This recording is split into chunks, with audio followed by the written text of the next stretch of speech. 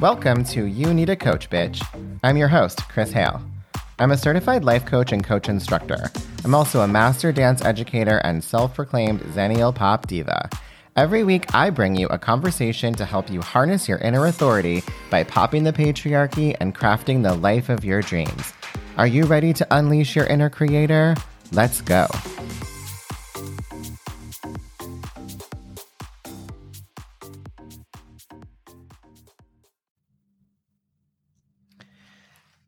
Hey bitches, what's up? How are you?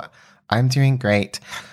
I had an awesome workout this morning. I decided to ride my bike, which I haven't done in a while. I think I've mentioned before that I used to be an instructor at SoulCycle in New York City for about a year and a half, and I still love to ride at home. And so I was like rocking out to Britney, I Was Born to Make You Happy.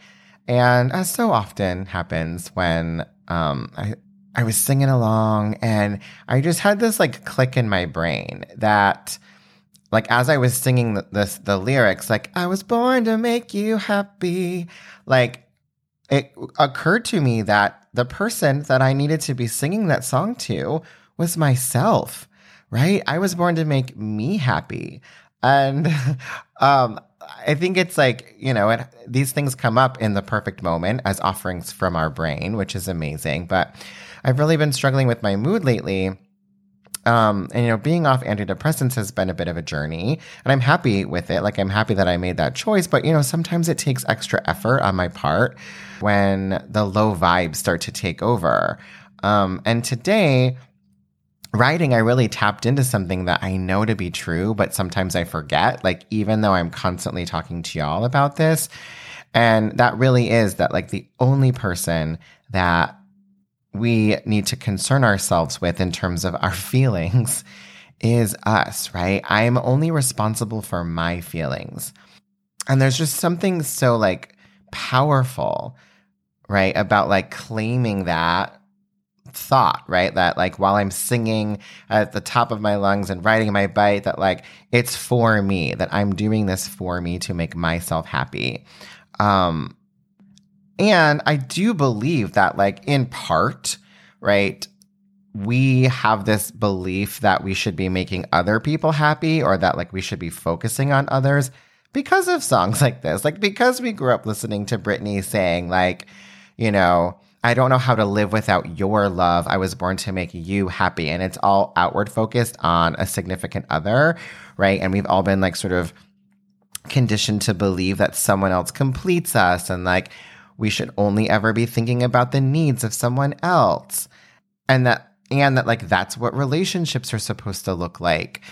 And for me, like already being like codependent and a people pleaser, I was like, yes, confirmed, right? I cannot live without someone else's love, right? I do need to ensure that like I'm constantly trying to like make them happy so that they love me. And I don't like, there's nothing wrong, right, with thinking about other people and being responsible for how we show up and being nice and kind people, right? Like, I'm not saying any of that, but it's just that, like, it's not my responsibility to make anyone else happy. And so those lyrics are most powerful when we flip them and we use them on ourselves, and we think about the fact that like we can't really live without love for ourselves.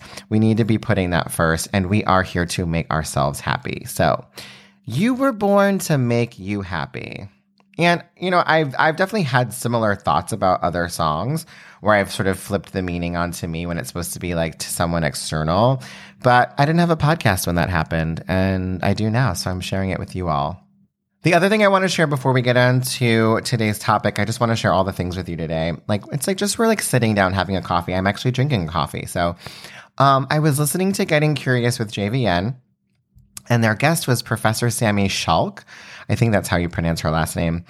Sorry if I'm mispronouncing it. But the topic was what is at the heart of Black disability politics? And it focused on the connection between the civil rights movement and racial injustice, and how like disability politics, like how it's all like intimately intertwined. And one of the things that this highlighted for me is like the degree to which we still see disability as looking one way. And that aside from stigma around disability, because we only see it one way, and that's usually around physical disability, a lot of people that could actually benefit from services and accommodations don't ever receive them because they don't see themselves as disabled. So I learned a lot from this episode. And another thing I learned about that was really interesting was like the Black Panthers and how they sort of took this on as a part of their work, right? Around liberation, they included disabled people, as like they also needed to be liberated and needed to be thought about. And the quality of their life needed to be included in the message that the Black Panthers were kind of out there spreading. And I thought that was really interesting. And what that highlighted for me was something that Brené Brown talks about, which is that, you know, you already have to know a little bit about something to be interested in it. And I like know about the Black Panthers, and I've like read things about the Black Panthers and like studied them in school. But, you know, this topic really sort of brought it closer to home and made me interested in learning more about them. So I might do a whole episode on just this idea of like how we create interest in something, but I'm just going to leave you that right now to ponder of just like, you know, if there's something that you're not quite, that's like in your periphery that you haven't quite done a deep dive into, or you haven't learned as much as you want, like find a source that kind of piques your interest around a topic, right? So like this whole idea of disability politics and racial justice, those things like are important to me and they're interesting to me. And then like finding out like more about the Black Panthers in relation to that made me more interested in the Black Panthers. There you go. Anyway, now that I've just like talked your ear off about all those things, let's get on to today's actual topic. So today we're talking about questions. And questions are really the most powerful tool that I use as a coach.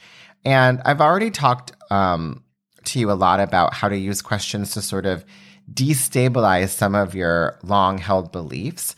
But today we're going to sort of talk about how to really ask useful, powerful questions that move you forward instead of getting yourself stuck down a dead end, right? Like with dead end questions, like questions that don't really lead you anywhere. This tool is going to impact so many different areas of your life.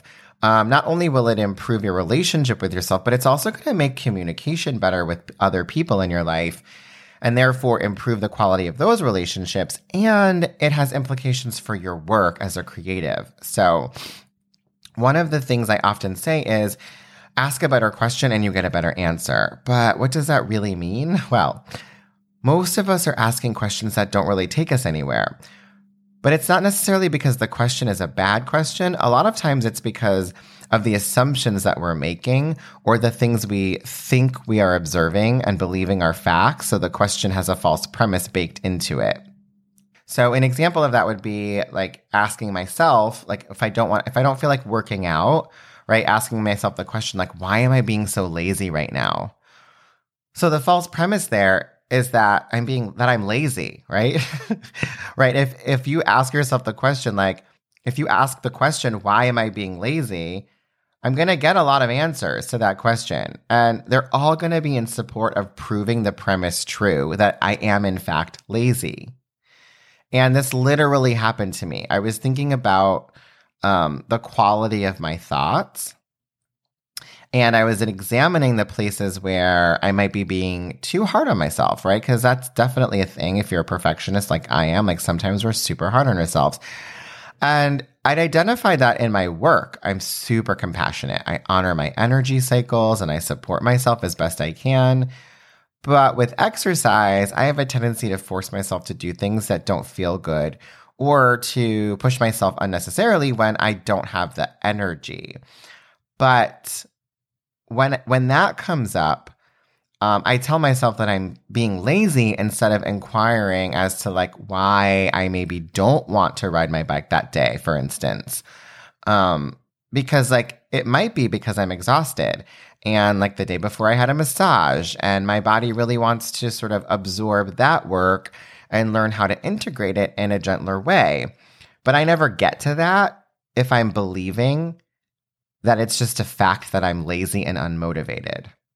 There are also some other assumptions in there that could be questioned, like, why is riding my bike what I think I should be doing right now? Right? When did I make the decision that that's what I was going to do? Is it because I believe I have to do cardio? Is that the only way that I think I can get my cardio? So there might be layers of unconscious rules that you're living by that could stand to be questioned in that moment. In this case, a better question would be, why don't I want to work out? See how that's already more curious than assuming that the reason is that I'm just lazy? Another one is, what would feel good on my body? And that actually happened to me today. I did actually want to ride my bike, but I had some resistance, which was kind of weird for something that I wanted to do. So I got curious and I asked myself, what would feel good? And the answer that came back was to do some strength training first, to get my body warmed up gently, right? To put some stress on it in a controlled way and get connected through my core. Then I got on my bike and I felt super supported. So not lazy at all, right? I had a desire to move differently than I'd planned. So resistance to something is just a clue for us to get curious. It's not an invitation to beat yourself into submitting to your own bullshit rigid rules. And this works too, even if you are trying to follow a routine, like to get a particular result. You might actually find out that like if you start questioning, right, yourself, like when you have the thought come up like, oh, I really don't want to do this today, right? You might actually find out that you're tired, but still choose to do the workout, but make some adjustments to take into account your decreased energy level, right? So that's going to help keep you safer. Because remember, like if you only have 60% to give that day and you give 60%, you gave 100% of what you had. And tapping in to understanding maybe what's behind the resistance, or you might not see it as resistance in the moment, right? It's just kind of like, oh, I don't want to, right? But that's resistance. And so if you get curious about it, you might find that you're able to like still do the thing that you want to do, but with some like simple modifications. So that is one way to start asking yourself better questions and honoring what you need in any given moment. Now we're going to talk about how you can use it in conversation and to improve your relationship. So for me, I've used this to help me ease my social anxiety. This skill of dropping into pure curiosity when I'm out in the world. I would say like most of us, right, we're doing one of two things when we start a conversation, whether it's with someone we know or it's with a person we're just meeting, right? We either think we know what the other person is going to say, so that's definitely not curious, or we're listening to respond, but we're not listening for comprehension. So we're more concerned with like what we're going to say back than we are in actually like understanding the other person. So learning this tool as a coach, when someone's in front of me, like I go completely blank and forget I know anything about anything. So even if someone tries to like throw me like you know what I mean, I'm like, no, I don't. Tell me more. What do you mean?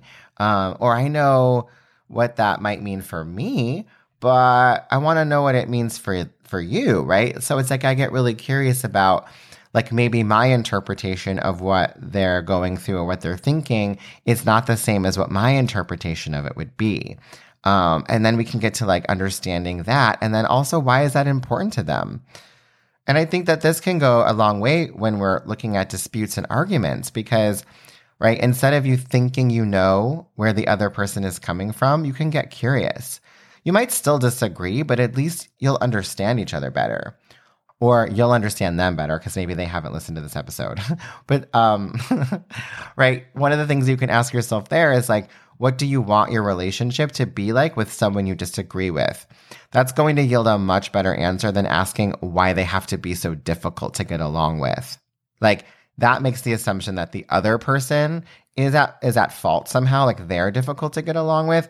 And there could be some truth to that. But, right, in any conversation, in any interaction, there's two sides to it. So, like, you're also probably contributing to, like, the not getting along with them. Like, there's something going on your end that you could take responsibility for.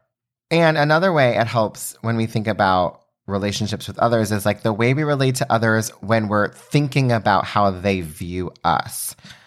So there could be situations, right, where like a terrible question would be like asking, why does everyone hate me? Or why do all my coworkers have it out for me, right? Questions like that are only going to have your brain doing like a scavenger hunt for all the ways in which it's absolutely true that your coworkers are out to get you. And then you're going to focus on that instead of why you're believing that they're out to get you in the first place, right? A question like that is completely unanswerable, but your brain hates that confusion and it loves certainty. So it's much easier to spin in all the yuck feelings that come up when you're thinking that like you're the enemy of everyone and doubling down on the stories that you tell yourself, which really isn't moving you forward in your relationships with them. This is also really not the most generous assumption that you can make. And if we're going to insist on making assumptions, and again, that's what our brain likes to do, we can also try to like make the most generous assumption we can. Next step would just be to like make no assumption at all and just not assume anything and see where it goes. So like, what might you be curious about if you aren't believing that everyone has it in for you? This is going to improve the chances that you can have a decent, if not maybe a flourishing relationship with the people you spend a lot of your daily hours with. The last place I want to shed some light on is in our work, in our own work. So some common like unuseful questions that don't get us anywhere in regard to work could be, why isn't this working? Why can't I ever get ahead? What if no one buys what I'm selling, right? If you're working on a launch. Something like, why is my work so mediocre? Or why is my work so bad? So I'm wondering if you can spot the false premises in any of these questions. For the first one, it's that things aren't working. What does that mean? Why are you telling yourself they aren't working? What are the facts here?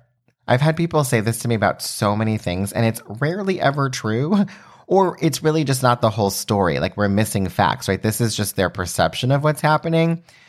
So like a client will say that their marketing isn't working, for example, and I'll ask them how long they've been marketing and how much they're marketing. And the answer is usually something like, well, 3 months, right? They've been marketing for 3 months, or they've been really focused on their business for 3 months, or they've been following whatever routine or protocol or whatever for like 3 months, right? It's usually like a relatively short amount of time that doesn't give us much information to go on based on like what's actually successful and what's not. Or the volume will be really low, right? They'll be like, I've been doing this, I did 2 Instagram posts and 1 Instagram story, right? And it's just not working. So like, what does it mean for it to work? What were they expecting the result would be from 2 Instagram posts and 1 story? What do they believe their results should be right now? I guarantee that their expectations are whacked, right? Like, they've completely underestimated how much they need to be getting out there and for how long before they get the result they want. This is the outcome entitlement we talked about in a previous episode, right?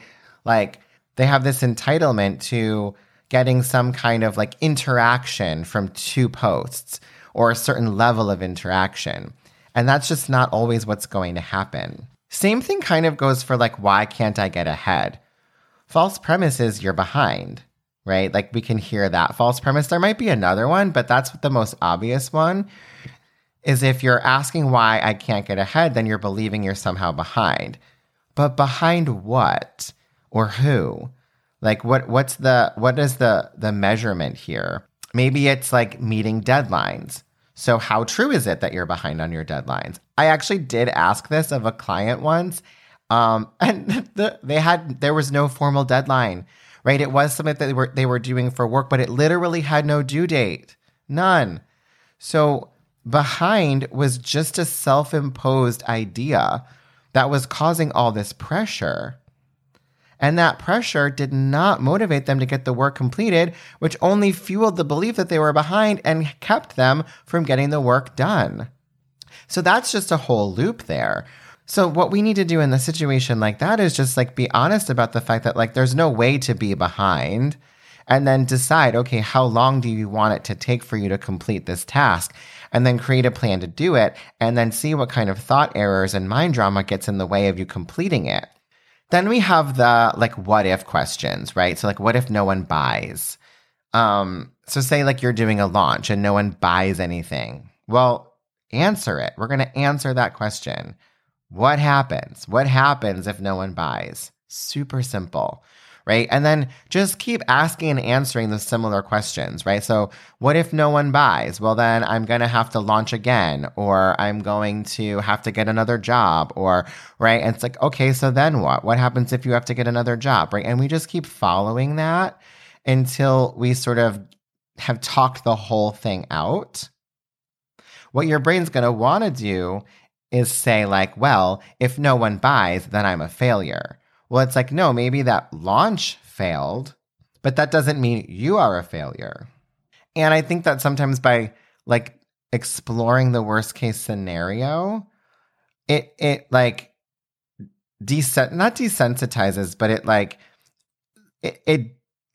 de-escalates the emotion, right? The emotion's not as intense because we've taken it all the way to the end and we've realized that, okay, I know what I'm going to do in all of these scenarios. And at the end of it, yeah, I'll be super bummed, but I can handle being bummed. And I have an action plan for how I want to move forward.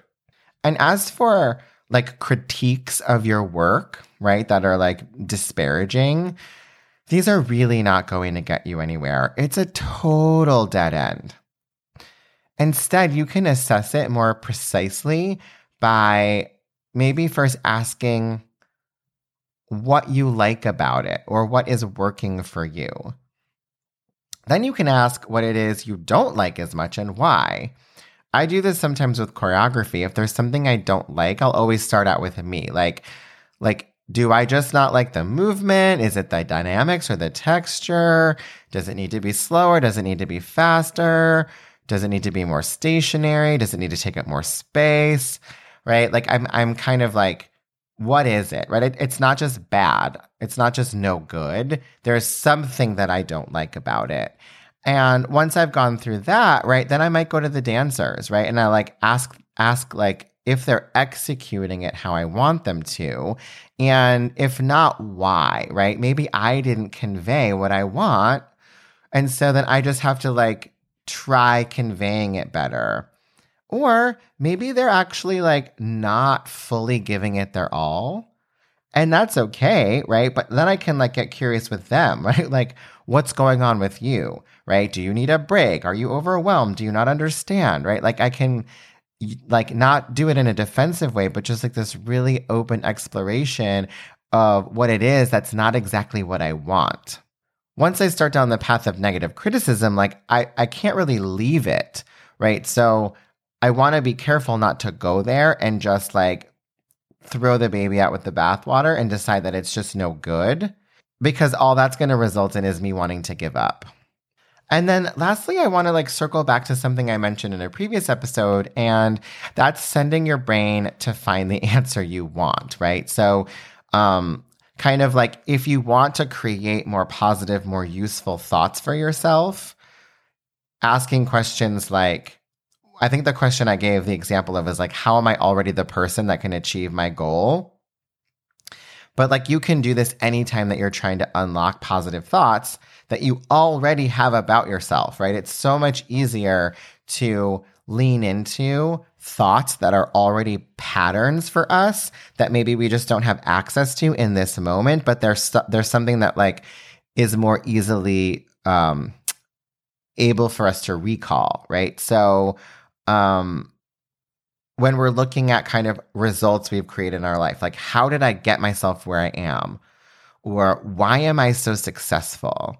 When things are maybe not going the way we want them to, right? Like instead of going to like, why is this happening to me? You're never going to get an answer for that, right? Because your brain is going to give you some kind of like moral bullshit that like you're a bad person or like you deserve bad things to happen to you, which is like completely not true.